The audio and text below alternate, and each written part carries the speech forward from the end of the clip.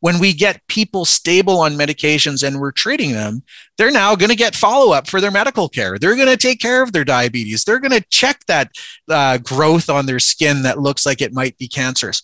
All-cause mortality decreases by 50%. If having a low barrier approach means that I lose to care 50 people this week who only stuck around for a week, don't care. We gave them an opportunity, and there's personal accountability for what a person chooses to do. Our job is to make it as straightforward and as simple as possible and as safe and friendly and accepting as possible so that they know they're safe and they know we can help them. And then from there, we'll take whatever benefits we can get. Is there anyone out there? From Darkness to Life contains the real stories of individuals who found their way out of the darkness caused by mental health challenges and substance abuse. If these stories resonate with you and you or someone you love need help and don't know where to turn, Our Collective Journey is here for you. Please reach out when you're ready to ourcollectivejourney.ca or on Facebook at Our Collective Journey. Hello and welcome to another episode of From Darkness to Life, and Our Collective Journey podcast here at the Plugged In Media Network. Today, as per usual, I've got my partner Ryan Oscar here. Yeah, thanks for inviting me today, Rick. Inviting? You invited me today. I had nothing else to do. Just sitting on my couch doing nothing today. I'm going to go ahead and call bullshit on that, but voluntold maybe. Today we're talking with Dr. Nathaniel Day. We had the pleasure of meeting him a few times now. First time I met him, he was down. We did a bit of a press conference to make some announcements that the GOA was incorporating some new programming and some new funding. And then had the pleasure of meeting him again at the recent recovery summit that we attended. So welcome to the show. I don't know if I should call you Doctor or Mr. or Nathaniel or Dr. Day. Yeah, you can call me whatever you want, so long as it's not too rude. But He'll save that for me. Nathaniel's just fine, or Dr. Day's fine if you want to keep it formal. But yeah, whatever. I've gotten in trouble from that in the past. I remember my wife's a nurse, and we went to their Christmas party from their office, and there's probably 20 physicians that work at it. Well, maybe not 20, but 10 or 15, and I spoke to one of the doctors, and I said Mr. and his last name, and his wife came over and corrected me, and I was still drinking and using at the time, so I was a little bit full, but she came over and corrected me and said, "That's Dr. blank," and I looked at her again, a little bit inebriated, and I went, "He's not my fucking doctor." Oh, man. That's the part of that story I was waiting to hear. Yeah, which he laughed, she didn't, but yeah. So anyway, welcome to the show. We're just going to kind of turn it over to you. You've got some really interesting programs that you've been a part of, and you've done as much research as I think maybe me and Ryan have, just on a different end of that research plan. But yeah, go ahead. What would you like to talk about and present today? Yeah, well, first off, I really appreciate the invite today, and it's a pleasure to meet up again and look forward to the conversation we're going to have. I'm the medical director in Alberta Health Services of the Virtual Opioid Dependency Program, and so that's the main thing that I'll talk about today. But happy to sort of venture out into other topics. We could talk about the digital overdose response app, which I gave some advice to the group that organized that and put it out. And there are other things too that in the Virtual Opioid Dependency Program, over the last few years, we've really tried to make the program as accessible and client-focused as possible. So, for example, we've eliminated wait lists. So there's no wait to get started on treatment, and a person can start the same day they call in. So our median wait time to get service in our program is 0 days. We also have been doing some really cool, innovative work with police services in Alberta. As you can imagine, that some of our using friends do end up in police cells from time to time.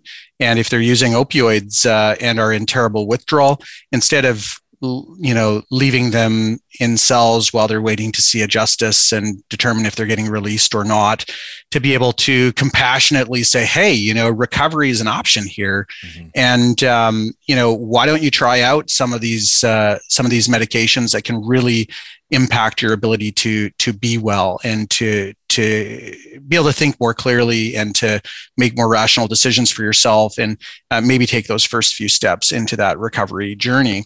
And so that's really an exciting thing that we're doing. And there's some other things that we're working on, but all in all, the whole objective is for us to be able to work with all of the different partners, because there are so many people, yourselves included, who are part of the recovery-oriented system of care, where we're trying to make it as straightforward and as accessible for people as possible, so that when they're in that moment saying to themselves, you know what, enough's enough, I can't keep living like this, that we're giving them a multitude of options to choose from, to say, okay, well, let's give this a shot, and maybe it will be helpful for me.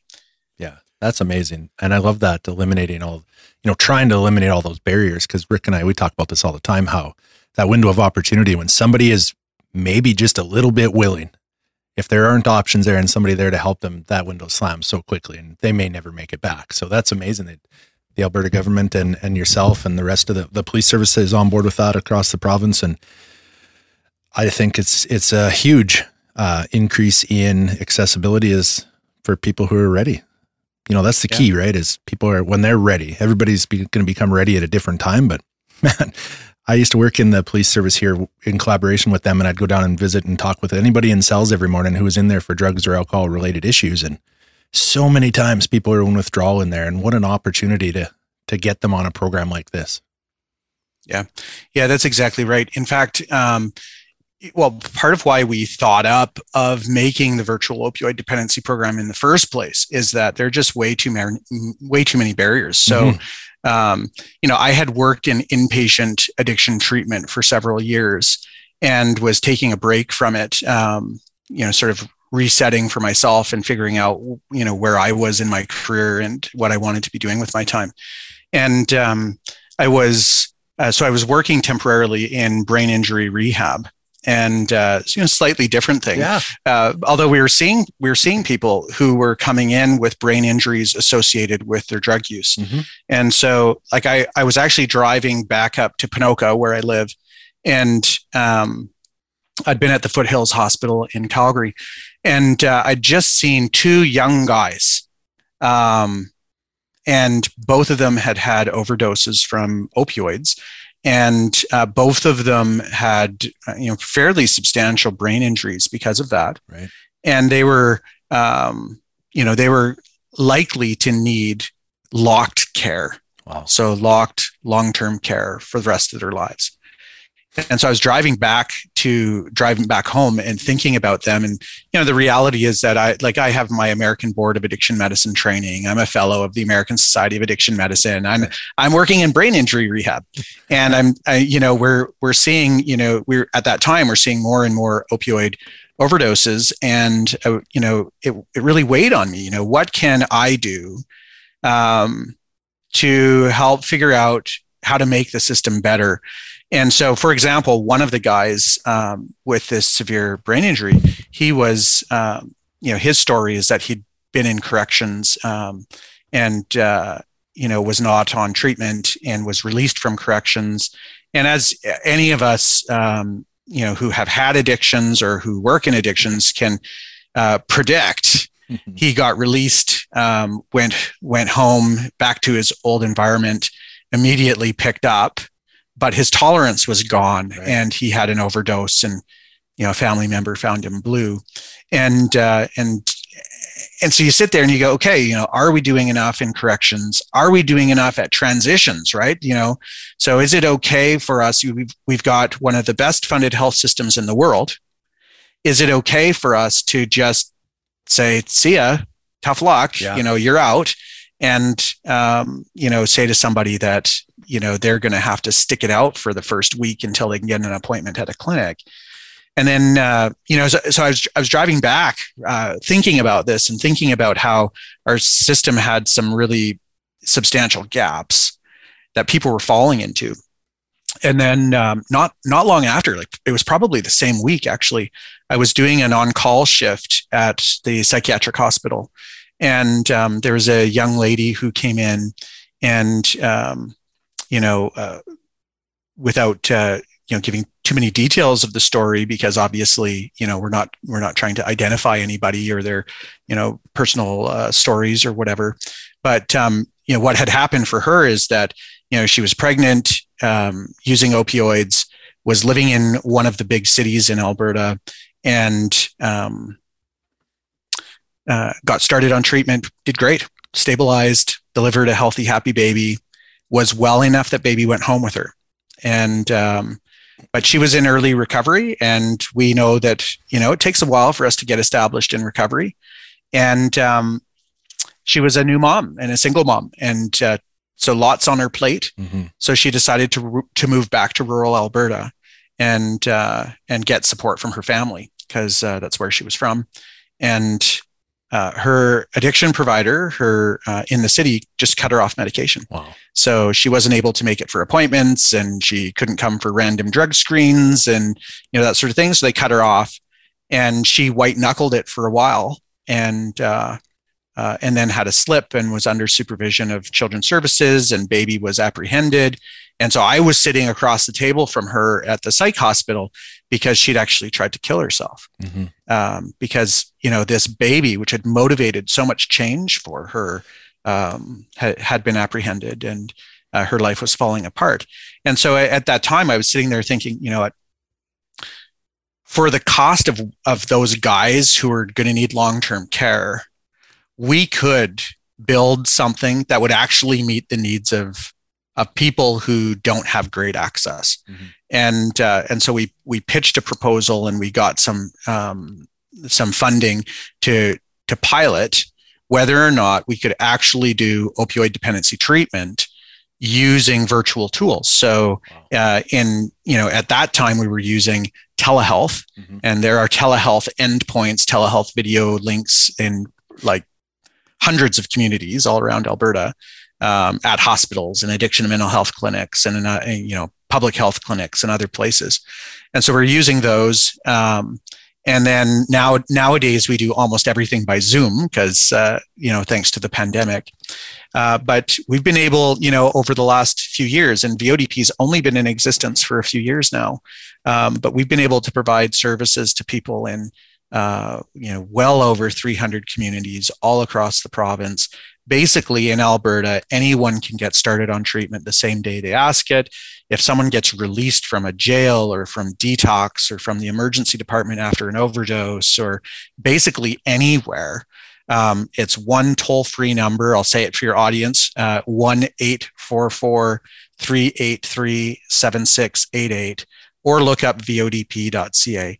But, with one phone call, if you're needing to start treatment today, so today you ran out, today you're sick, today you're feeling like it's time to make a change, mm-hmm. call us today and we'll help you today. And if you just got out of jail, or if you just got out of some other place, give us a call today and we'll help you today to make sure that you're not cut off of your medications, that you can continue forward. We can help connect you with other resources, including, great resources, recovery-oriented resources that are going to help a person build bridges, into friendships and relationships and connections that are going to help them navigate sort of past that early recovery and into middle recovery and well-established recovery. Yeah, there's two things there that really stick out to me.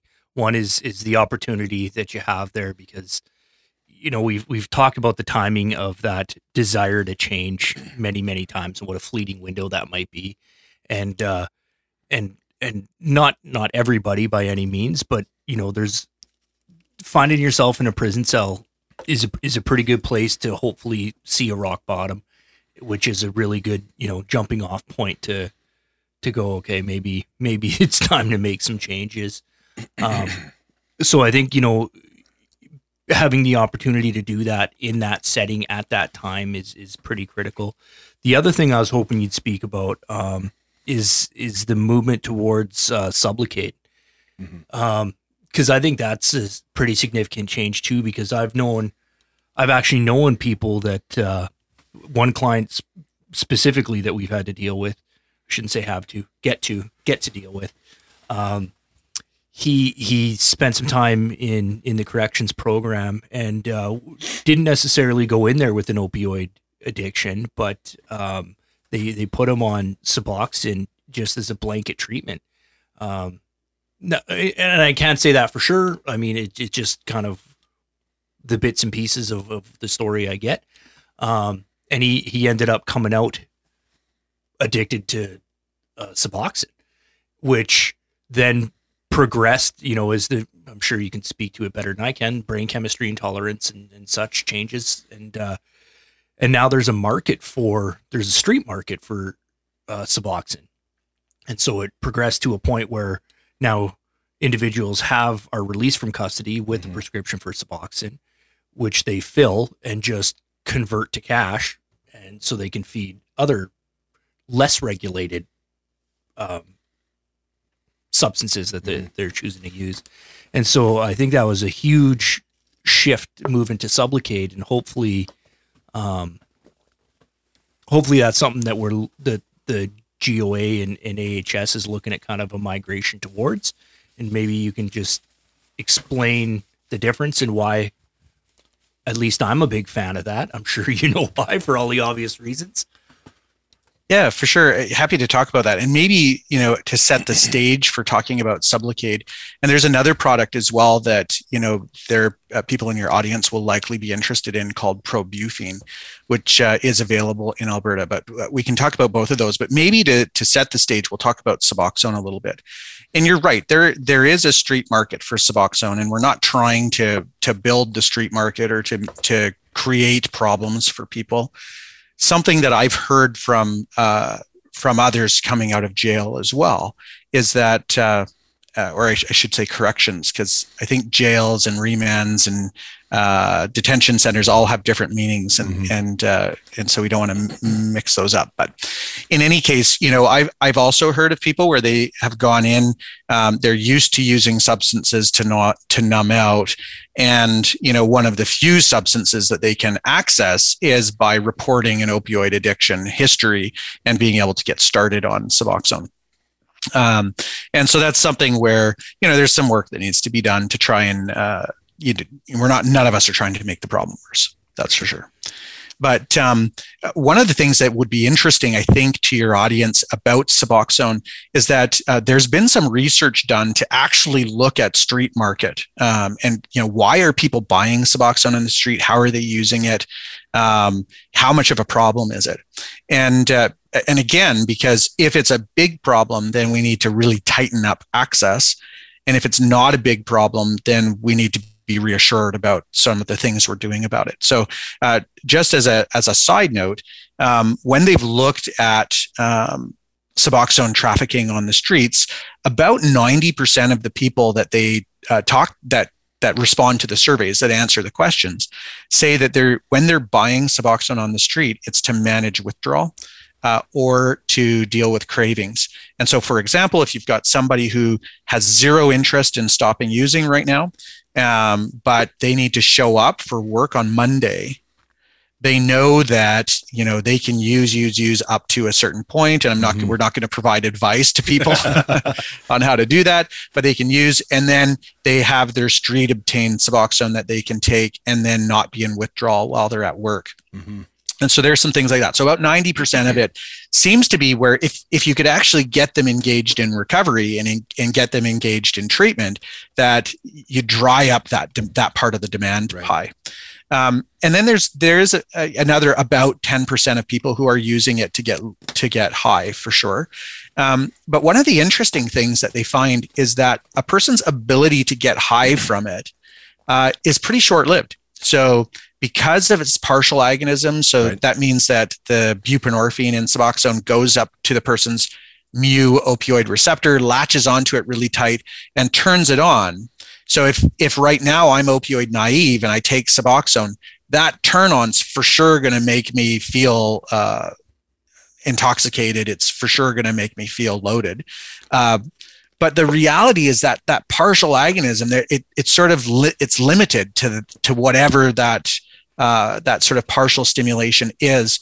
And if we do that steadily for a week, for 14 days, for 21 days, we get to a place where actually it's not working anymore. So we're not able to, even if we double our dose or triple our dose, which if we were using heroin or fentanyl, I mean, we can just get past our tolerance by using more.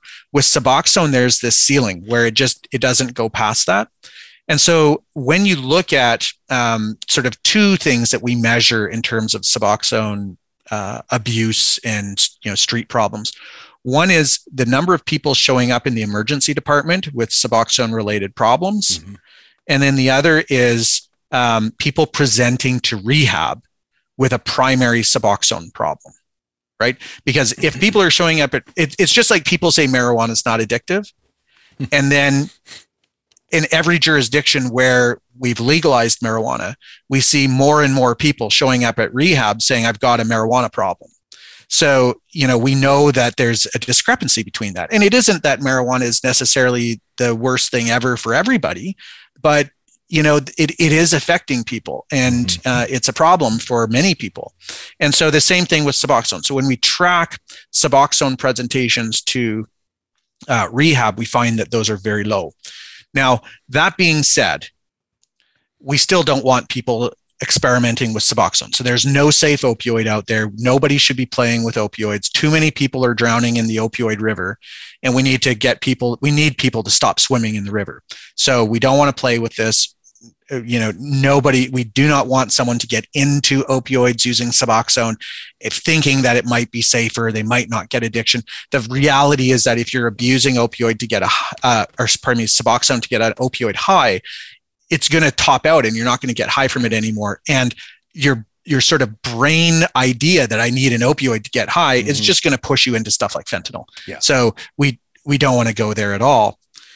But anyway, all of that to say that we really should be pushing to use buprenorphine in people who have a real opioid addiction. We don't want people messing around with it if they don't have an opioid addiction. And we've got these two new products, which are fantastic in terms of real ongoing recovery where we don't feel ruled by a drug. And what I mean by that is, I've got many people where their life's amazing. They've had so much recovery, their recovery capital has grown, and they're doing great, but they really resent, and patients say this to me, pretty regularly, that they resent having to take a pill every day to feel okay. That it feels, it's 1,000 times better than when they were smoking fentanyl, right? But at the end of the day, they still have to take something. And there's that habit piece. And so I've had patients where they're trying to finish treatment, or they're trying to come down on their dose. And it's now part of their routine. They wake up in the morning, they take their dose, they wait, they have their coffee, they have their breakfast, then they get in their car and they go to work, and all of that stuff. And they just would really love to lose that piece of having to take the pill. Plus, it's a habit, right? So if I take it today, I feel fine. If I don't take it today, I feel like hell.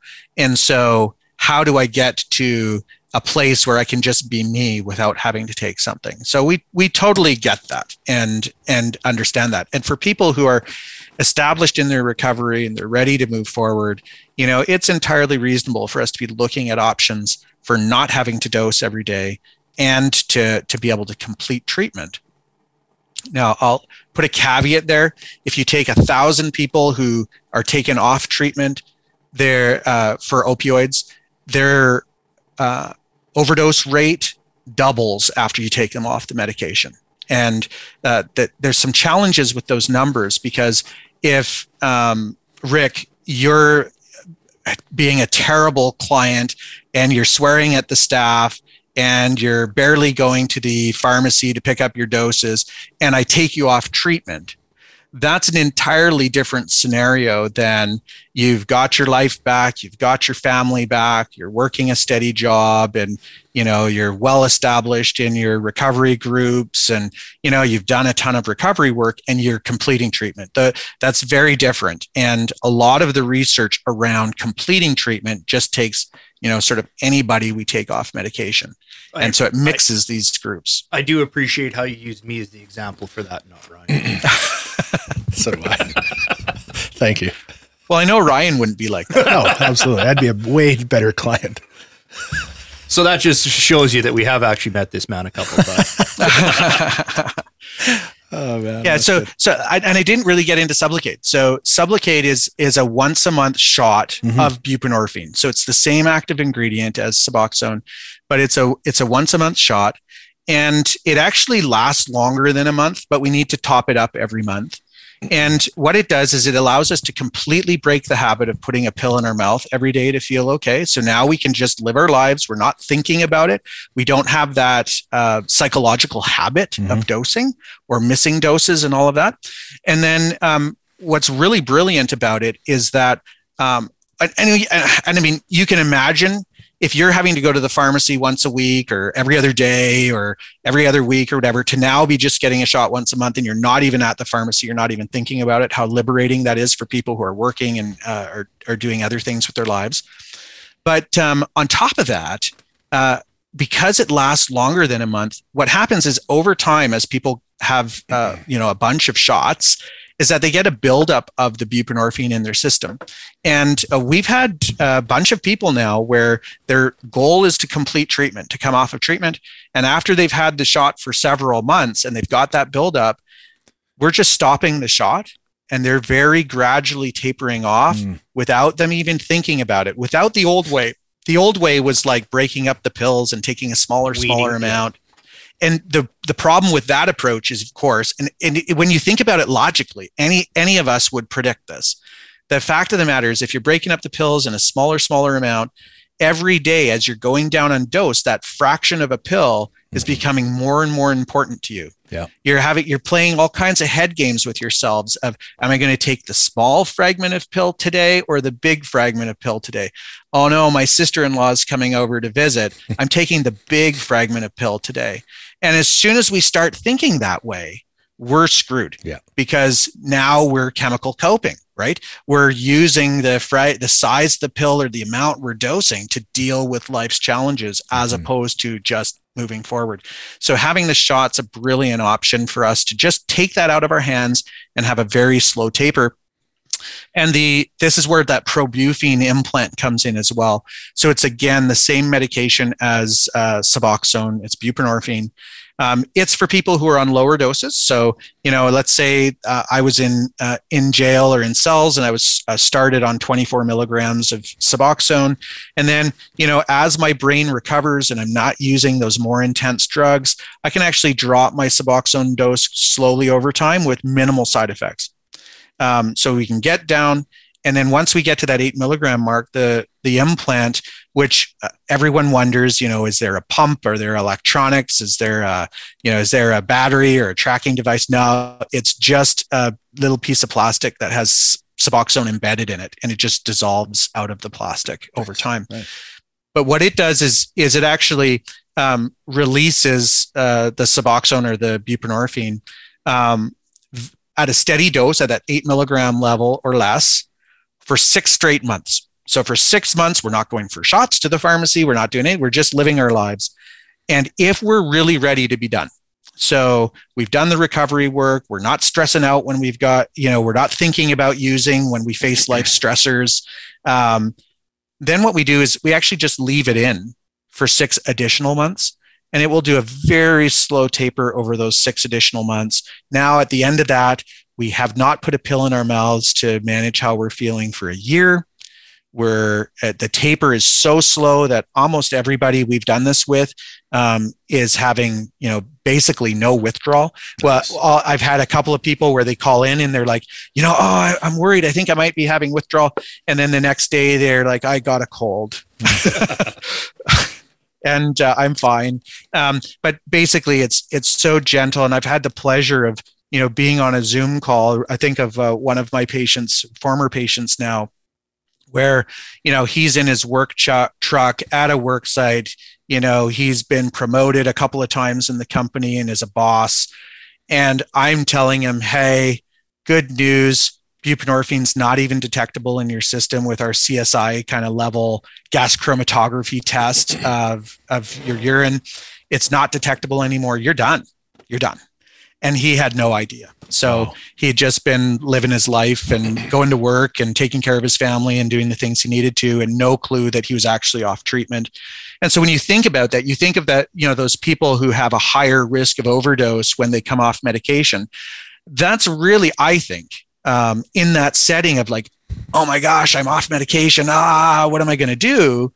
Compared to somebody where we've done one of these really slow tapers over using the long-acting products, where they've already been off medicated. That first month that we worry about, that first month already happened. Yeah. And so psychologically they're okay. And so we're seeing really good results with that. What I think is really interesting is there's been many a conversation around harm reduction and harm reductionists and harm reduction therapy. And I've often struggled with it because, I don't ever want to really blast anybody, but for my experience, I don't harm reduction would not have worked for me. But what I really like about this is kind of amalgamating the two philosophies. Yeah. And we've actually kind of reframed our language to match some other language into abstinence-focused harm reduction is for sure what absolutely makes sense to me, right? And it's as long as I can support everything that you're saying, right? Like let's get on board, let's wean somebody off, let's get them the control. And I love the beauty of the implant because it is so psychological, right? It is so, I mean, even, I can speak to that even as a guy that takes antidepressants, right? I struggled in recovery 3 years in, 4 years into recovery, starting antidepressants because I'm like, man, this feels wrong, right? Because I'm now, and that's just like you said, right? My brain's telling me you've worked so hard to free yourself from, taking that pill and being chemically dependent on anything. And I've had to apologize to my wife for not starting antidepressants years before. Cause I was like, wow, what a remarkable difference it makes. But absolutely, I can see the psychology of just, cause every day that I pop that bottle, I've got, this little voice in my head's going, yeah, you're still there. Right. Yeah. So, to be able to just naturally wean yourself off and the beauty of not even realizing that you've stopped and you're doing it on your own. Huge. Yeah. Like, huge. Absolutely. And the other piece is many of the opioid addicts that I've worked with, especially if they're IV drug users, they build this ritual around using the needle and preparation and preparing all their goods and stuff. Right. And now you're taking Suboxone and now you've, slowly replaced that routine with getting, down to the pharmacy every morning, getting your pill. And now this has become your new routine. So it's just building those new pathways. And if you can do it through a shot a month or this implant, you're completely breaking that pattern and you're not replacing it with another routine based on another substance. And I love that part of it. That's amazing. Yeah. I know for myself, if I were battling with an opioid addiction right now, personally, my first choice for medication would be to go on buprenorphine and get stabilized. Then I'd be thinking about the shot likely, because if I were at the beginning, I'd likely need a higher dose than the 8. And then I'd look at sort of coming down as I was ready. Because the big thing, just like you were saying, Rick, the fact of the matter is that function matters, right? So you used a great example around an antidepressant. If without the antidepressant, our life is way worse and the life for a family is way worse, there's a problem there. And so if we add the antidepressant and it's allowing us to function, it's allowing us to build our lives the way that we want them to be. We're able to be more functional for ourselves and for our families, more functional in our community. we're treating something. We're actually, just like we take insulin for diabetes, we're actually treating something. We're making life better. We're improving our lives using a medication, and that's totally okay. And the same thing, I want to put a plug out for people where, as they've come down on treatment doses, they become less functional. And so there are some people who are going to need to stay on medication for a long time. And we have to recognize that if their function's better, so if I'm taking medication today and it's allowing me to be a better father, a better husband, a better worker, a better member of society, that's okay. That none of us look down on that. We want them to get the support they need. But if I can come down on medication and be more functional, even better. And I think that having that sort of spectrum approach of saying, hey, look, this is about real people and their lives and helping people get where they want to be and need to be for themselves and for their families really matters. And, we see people all the time who are stabilizing, are doing well, are getting their heads clear, and then are making really rational, really smart decisions for themselves about where they want to go with life. And it's not fentanyl. And to be maybe a little bit political here, it's not to hydromorphone either. And, when people are getting into a space where they're thinking clearly and they're starting to see good results on a recovery journey, they're not looking over their shoulders saying, hey, that was better. And so we need to be able to offer people that help, like we were talking about before, as soon as they want it. Actually, part of how we figured out how to do same-day medication starts is that we had a tragic case come to us where at that time our wait time was, I think, 3.65 days. And we felt pretty good about that. That was a really good number in Alberta compared to other programs. And really that number was all about scheduling a telehealth. So if you called me up and I'll use Ryan as the example this time. If you called me up and said, hey, I really need to get some help today. I've been smoking fentanyl and I'm going to die. We'd say, for sure, we want to help you. We'd talk with you. We'd go through some assessment questions, and then we'd book a telehealth. Mm-hmm. And so if you're in Medicine Hat, we have to send that, request into the hospital or the addiction and mental health clinic in Medicine Hat and find a time that works for you and works for their clinic. And when they're open, we have to go to the scheduling people, and there's a bit of back and forth. And that usually took at least a couple of days. Mm-hmm. And so what happened in our program is we had a request for service. So a young person had gone into an addiction counselor, had said, look, I'm in deep, deep trouble. I need help. They called us and faxed the referral form. And, as a provider, you guys know that anytime someone does that they're really worried about the person. And so we reached out to this young person and tried to connect with them immediately. And actually, we have a standard. So we try at least 3 times over 3 business days to contact somebody. And we never reached her. And then we found out later that we never reached her because she was already dead. And she died of an overdose. And so I was sitting there thinking to myself, like, I don't know how to do it faster. Like, I don't control the telehealth sites. I don't control the scheduling system. I don't know how to make this faster. And yet we're not meeting the needs of people. And when people are looking for care today, we need to find a way to get them care today.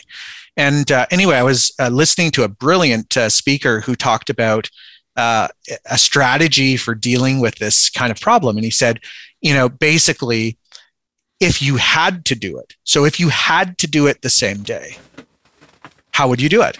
So don't talk to me about why you can't do it. If you had to, if the gun was to your head, so to speak, what are you going to do? And so we, as a team, we talked about it and we thought, well, how would we do it? There's no way we could do it with telehealth.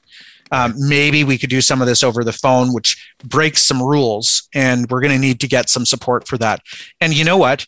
There are so many people who really want to make a difference in this space that we found support everywhere we turned.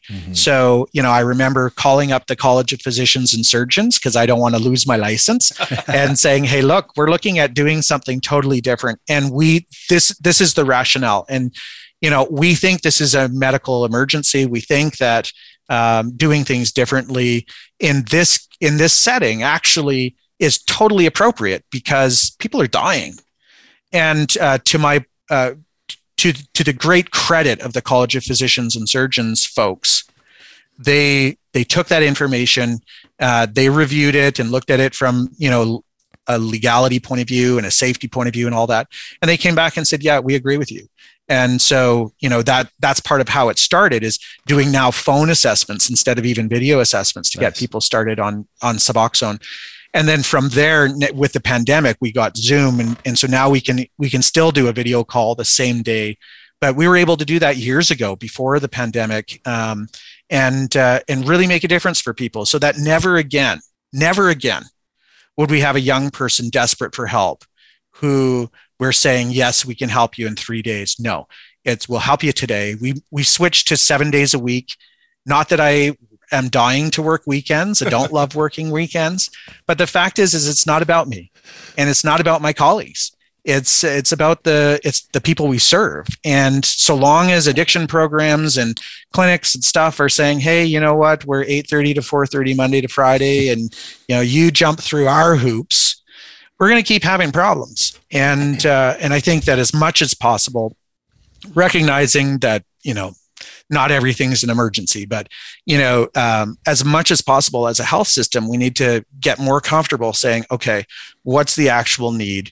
How do we need to actually address it? What do we need to change in order to meet people where they're at? And instead of telling people to contort themselves into little balls and fit through our hoops. For sure. I think that's the shift that I see is from us. I say us, from, the system saying you need to accommodate the individual needs to accommodate the system and make it, for sure, switch their lives around to work within the system. And that's puts a responsibility on the individual who, if you're in that place, you're probably not the best agent for yourself. You've got conflicting priorities, right? Mm-hmm. And I remember talking to somebody just a couple of days ago about this, and I was saying, when it was actually my son, and we were talking about addiction, and I said, it was actually on the homeless or the housing first concept is where we got talking about it. And we were talking about some of the statistics and how the statistics were gathered for Medicine Hat to have ended homelessness. And I said, well, it basically comes down to if you don't go in and report on a regular basis for a period of 3 months, then they assume you're housed. So they have a zero. We didn't have anybody report consecutively for 3 months, so we can declare that we've ended homelessness in the region. So I said, as my son was explaining to me how this was explained to him in school and how he was happy about it, and I'm great that they're at least talking about these issues. But I had to explain to him. I said, for some people that works fine, but for people that are suffering from mental health or addiction issues, they have other priorities.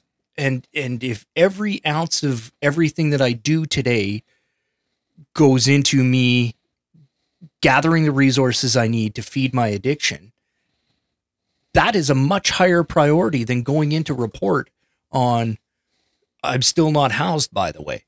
And so it kind of skews reality a little bit.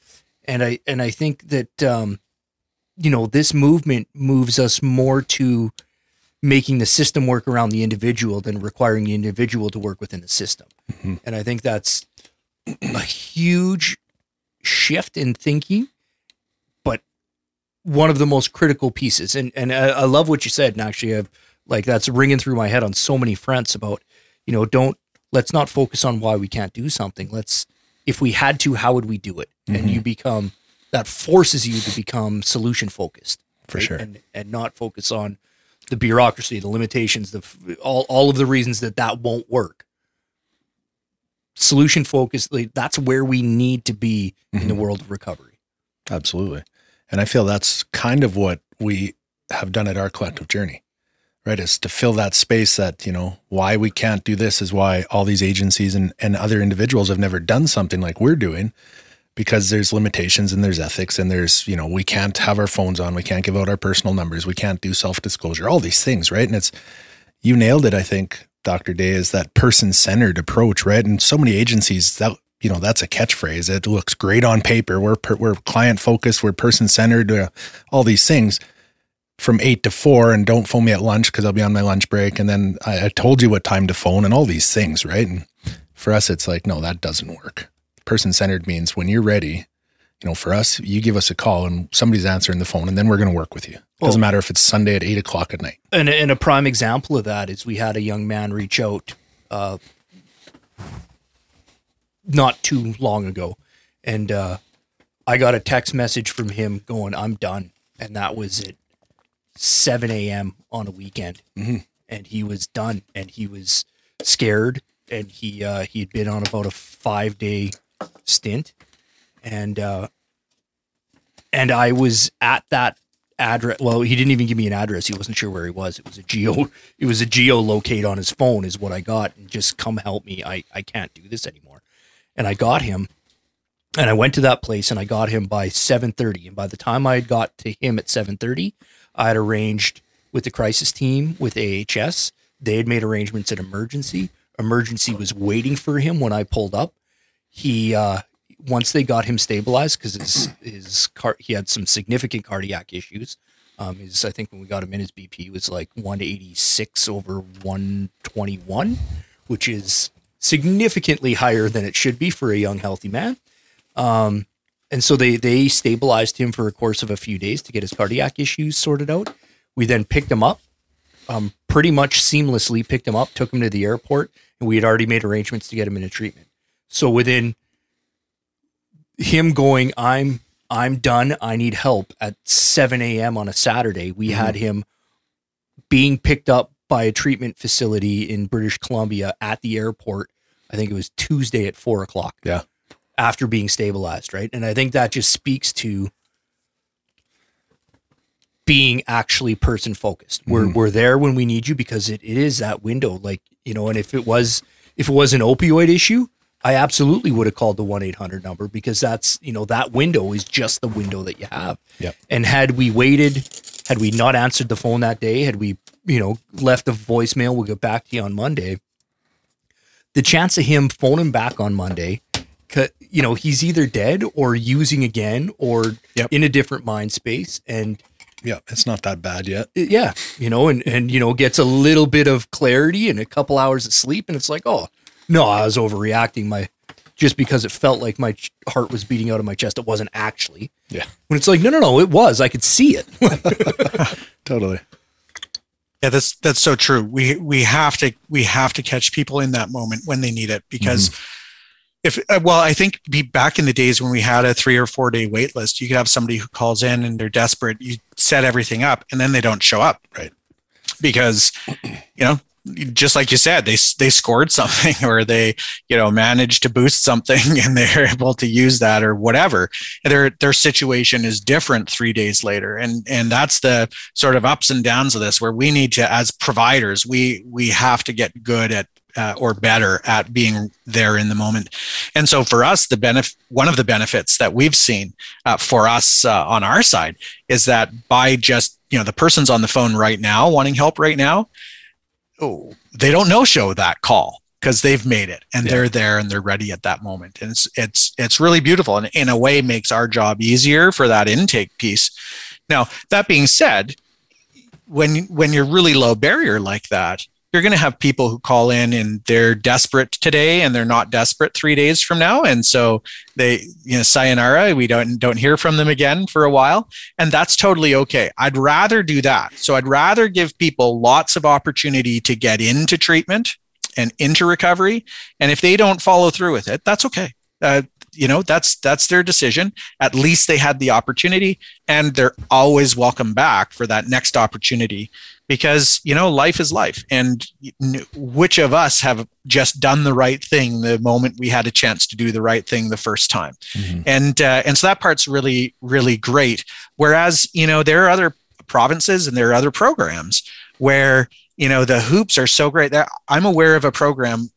This will blow your minds, I think, where basically, like, let's suppose you're in detox, and in detox, you got started on Suboxone, and you're living in a community where this program is. I'm not going to name anybody. Don't want to shame anyone. You can use me again. But no, I'm thinking program names, to be honest. Okay.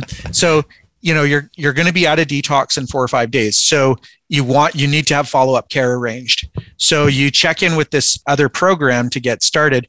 The way that they worked is that you would actually have to book an appointment, usually a week later, in order to go for an information session on what opioid agonist therapy was and what all the clinical rules were.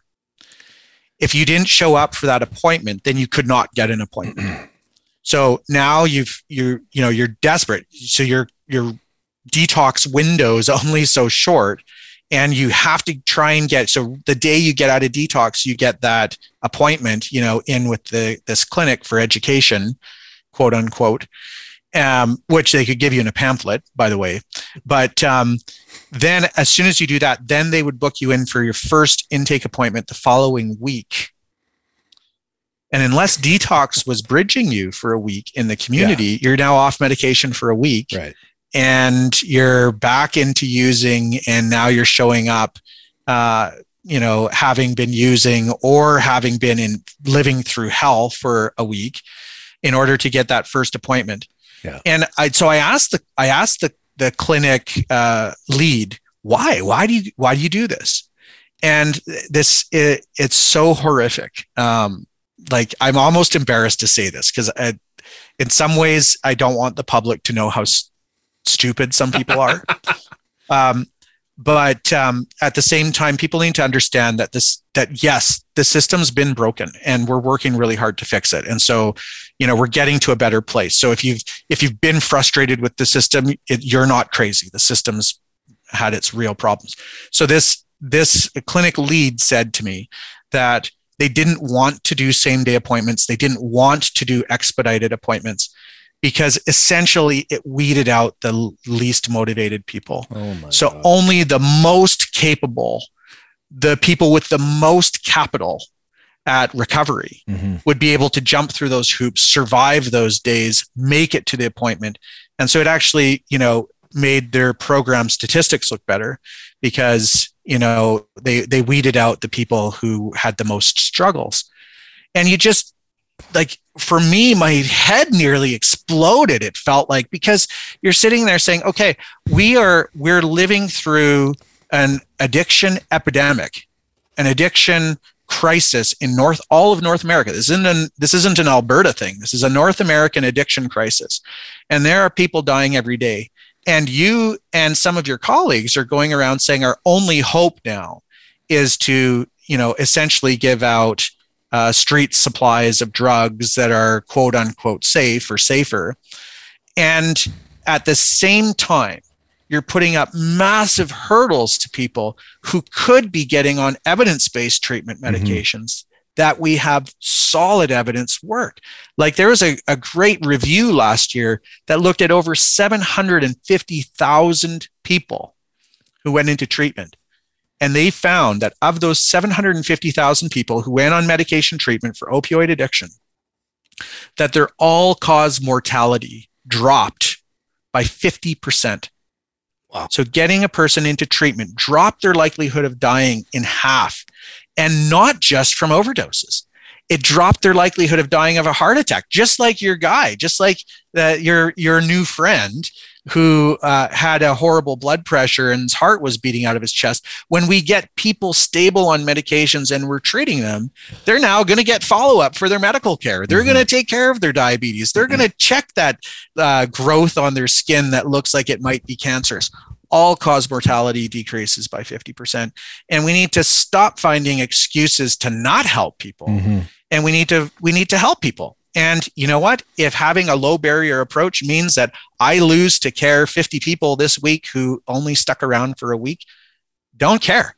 We gave them an opportunity, and there's personal accountability for what a person chooses to do. Our job is to make it as straightforward and as simple as possible and as safe and friendly and accepting as possible, so that they know they're safe and they know we can help them. And then from there, we'll take whatever benefits we can get. Wow. You are on the right path. I mean, it's so refreshing. You know, there's been a lot of frustration, and we talk to a lot of people that are frustrated by the system, right? And the system failures and you know, one of the things I love most about getting the opportunity to chat with you is there's a lot of statistics out there that you can spin to whatever agenda you want, right? For sure. And I know, you know, in some conversations that we've had with you, you've provided clarity on some misgivings around some statistics, and it's really cool to get the opportunity to chat with a guy that has access to the actual raw data and be able to separate fact from fiction and kind of take away the spin doctor aspect of some of those statistics. And just to be able to see the difference that response can make, and how appreciative I am that the government is in a position that they realize this, and they're trying to make that conscious shift to eliminate obstacles, because, you know, like you said, right, it's like the system was rigged, that only the people with the most potential for success had the opportunity to be successful. And I think, you know, as a human being, I think everybody deserves the opportunity to be successful. But secondly, I got really frustrated as a taxpayer going, how much money are we providing to services that statistically aren't delivering, while providing us with skewed statistics to support that they are delivering? And it's like, you know, when we get statistics out of some of the agencies, I'm going, well, you know, the numbers you're giving me doesn't match the reality that I'm seeing from my clients, the family members of my clients, the people in the general public. It's like those two things are completely misaligned. But it's easy to rig the statistics when you're only counting the people that have the, you know, it's like the homelessness thing, right? Well, it's really easy to say that we have no homeless people if you don't count the homeless people. For sure. It's really easy to say that we've got really high statistics of success when we only measure the people with the highest rate of, you know, potential rate of success. Yeah. So I think, you know, the path that we're on, like you said, you know, I myself, like, when you call us, you're calling my cell phone. It comes into me at 2:30 in the morning, if that's when you call.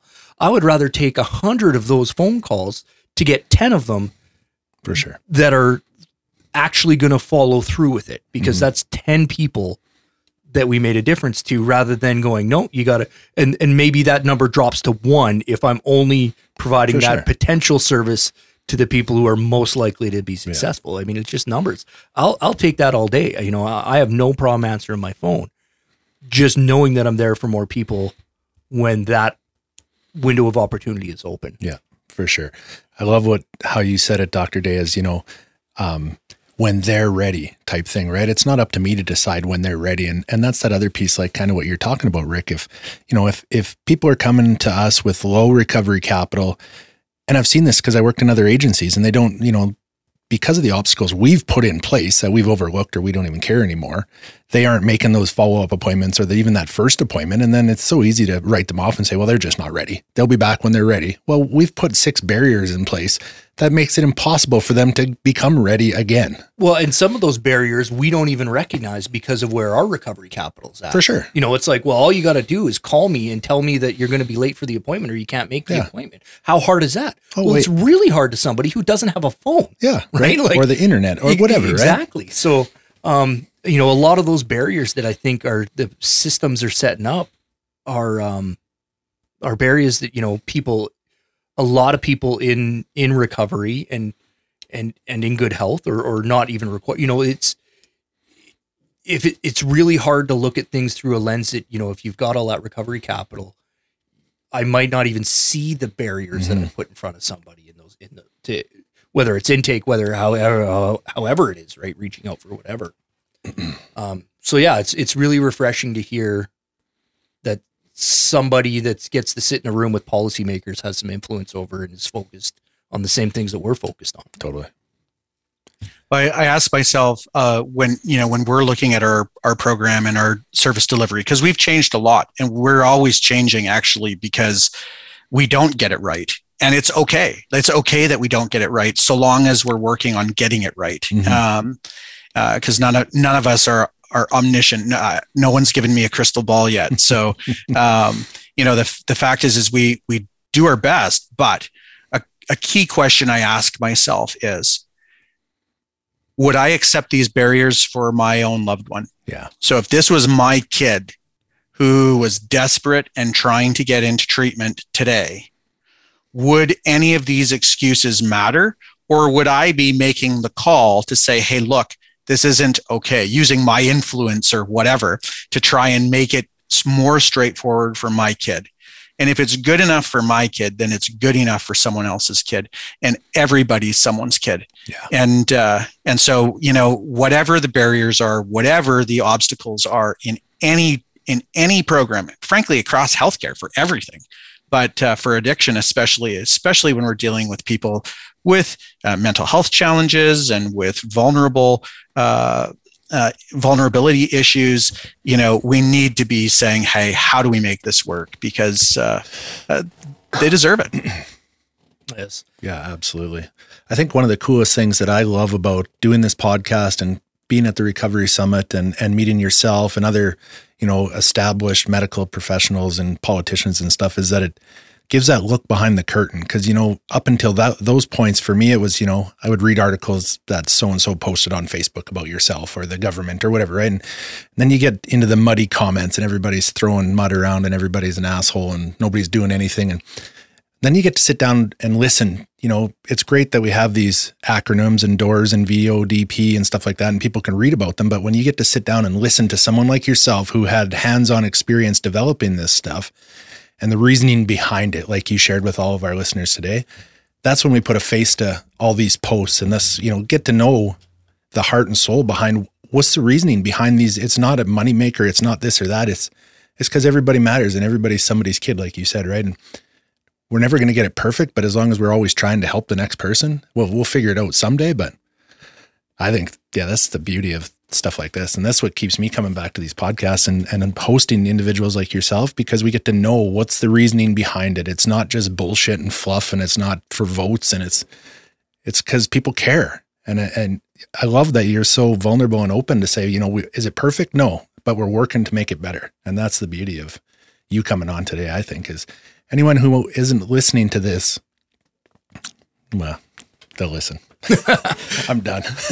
One of the a couple things that I will take away is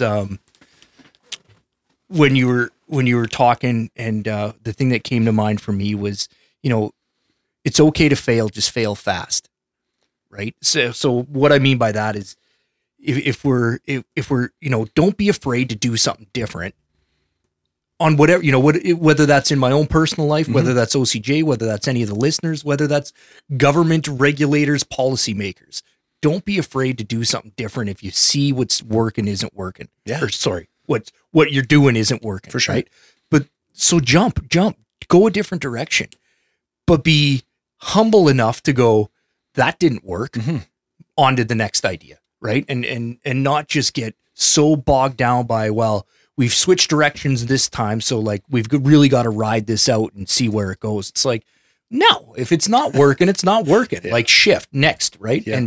And I think through that process, we'll get to a spot that we're much better and listening to, the collaboration piece of talking with, one of the things that I appreciate most about you, Doctor, is I have no acronyms behind my name, none.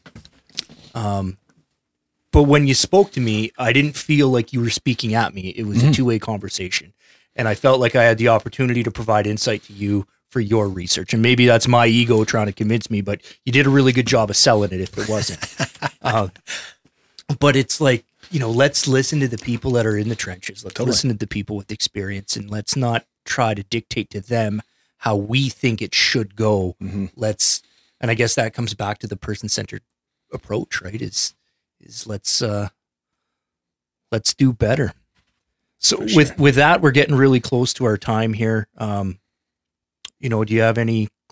One of the things I really wanted to talk about was the Doors app. I think that thing's brilliant, but maybe we can have you back and chat. Part 2.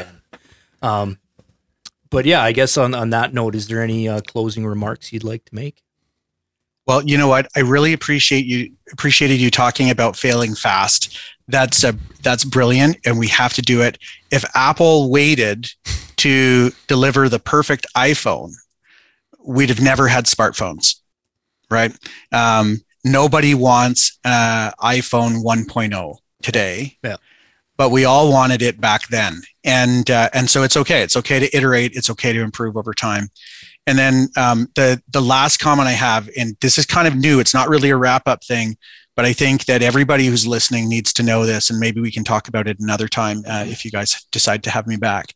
But the fact of the matter is that if we give young people, so youths and young adults, if we give them one prescription for an opioid medication, prescribed for a real legitimate reason, and in the research it was for having their wisdom teeth taken out, those kids will go on in the next year to have factors associated with opioid addiction at a rate of just under 6%. Wow. One prescription exposure. Wow. Whereas in other kids who did not get the opioid prescription, those kids had risk, sort of associated factors with opioid addiction of 0.2%. So there's a massive, would you let your kid have a 1 in 20 chance, take a 20-sided die and you roll it, and they're going to now have a lifelong challenge with opioid addiction and with the difficult journey of recovery. Now it's real and it's good and people are recovering every single day, but would we choose that for our loved ones? Probably not. And so when people are talking about safe opioids or safe pharmaceutical options for opioids, we need to be really careful about that. And we need to recognize that opioids are really challenging. They're highly addictive. And as much as possible, we need to not swim in that river. Mm-hmm. Wonderful. Thank you so much. And I think we'd be humbled to have you back on. For sure. I've never had a conversation that I felt was over with you. Every time we separate, it's like I've got a million more things to say and we've just always run out of time. So again, I'd like to thank you so much for coming on, Mr. Dr. Nathaniel Day. Nice. And yeah, we'd love to have you back. Again, I feel like we've got a list of things that I'd like to talk more about. And that last point is one of them for sure. How do we avoid getting there? Absolutely. Wonderful. Yeah, with that, thanks to our listeners. Thanks to the crew here at Plugged In Media. Thanks for Dr. Nathaniel Day. And thanks, Ryan, for being my friend. Hey, you're welcome, buddy. Checks in the mail. The end. From Darkness to Life is an Our Collective Journey podcast. These are the true stories of struggles and triumphs against addiction and mental health challenges. If these stories resonate with you, and you or someone you love need help and don't know where to turn, Our Collective Journey is here for you. Please consider supporting OCJ by visiting ourcollectivejourney.ca and clicking donate. All proceeds go to supporting the health and wellness of people in our community. Hosted by members of Our Collective Journey. Produced by Rob Pape. Engineered, edited, and directed by Dave Cruikshank. From Darkness to Life is a Plugged In Media Network exclusive. Thank you for listening.